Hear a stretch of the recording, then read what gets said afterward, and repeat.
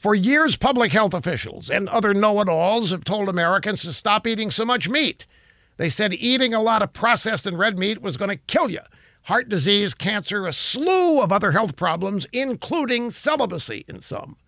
Last Monday, a group of international researchers released a new scientific analysis of meat eating. And according to the New York Times, what they found represents a remarkable turnabout. The idea that people should eat less beef, less pork, less processed meat is not backed up by any credible science. In other words, it's bull. The scientists said that if there are any health benefits from eating less red meat, they're so small that they're barely measurable, a tiny blip that does not merit telling people to stop eating beef. Now, folks, how often have we been through this? We were told coffee was bad for us, that bacon's going to kill us. Stay away from coconut oil, oat bran, that stuff. Experts hammered the public on the latest scientific research that turned out to be totally bogus.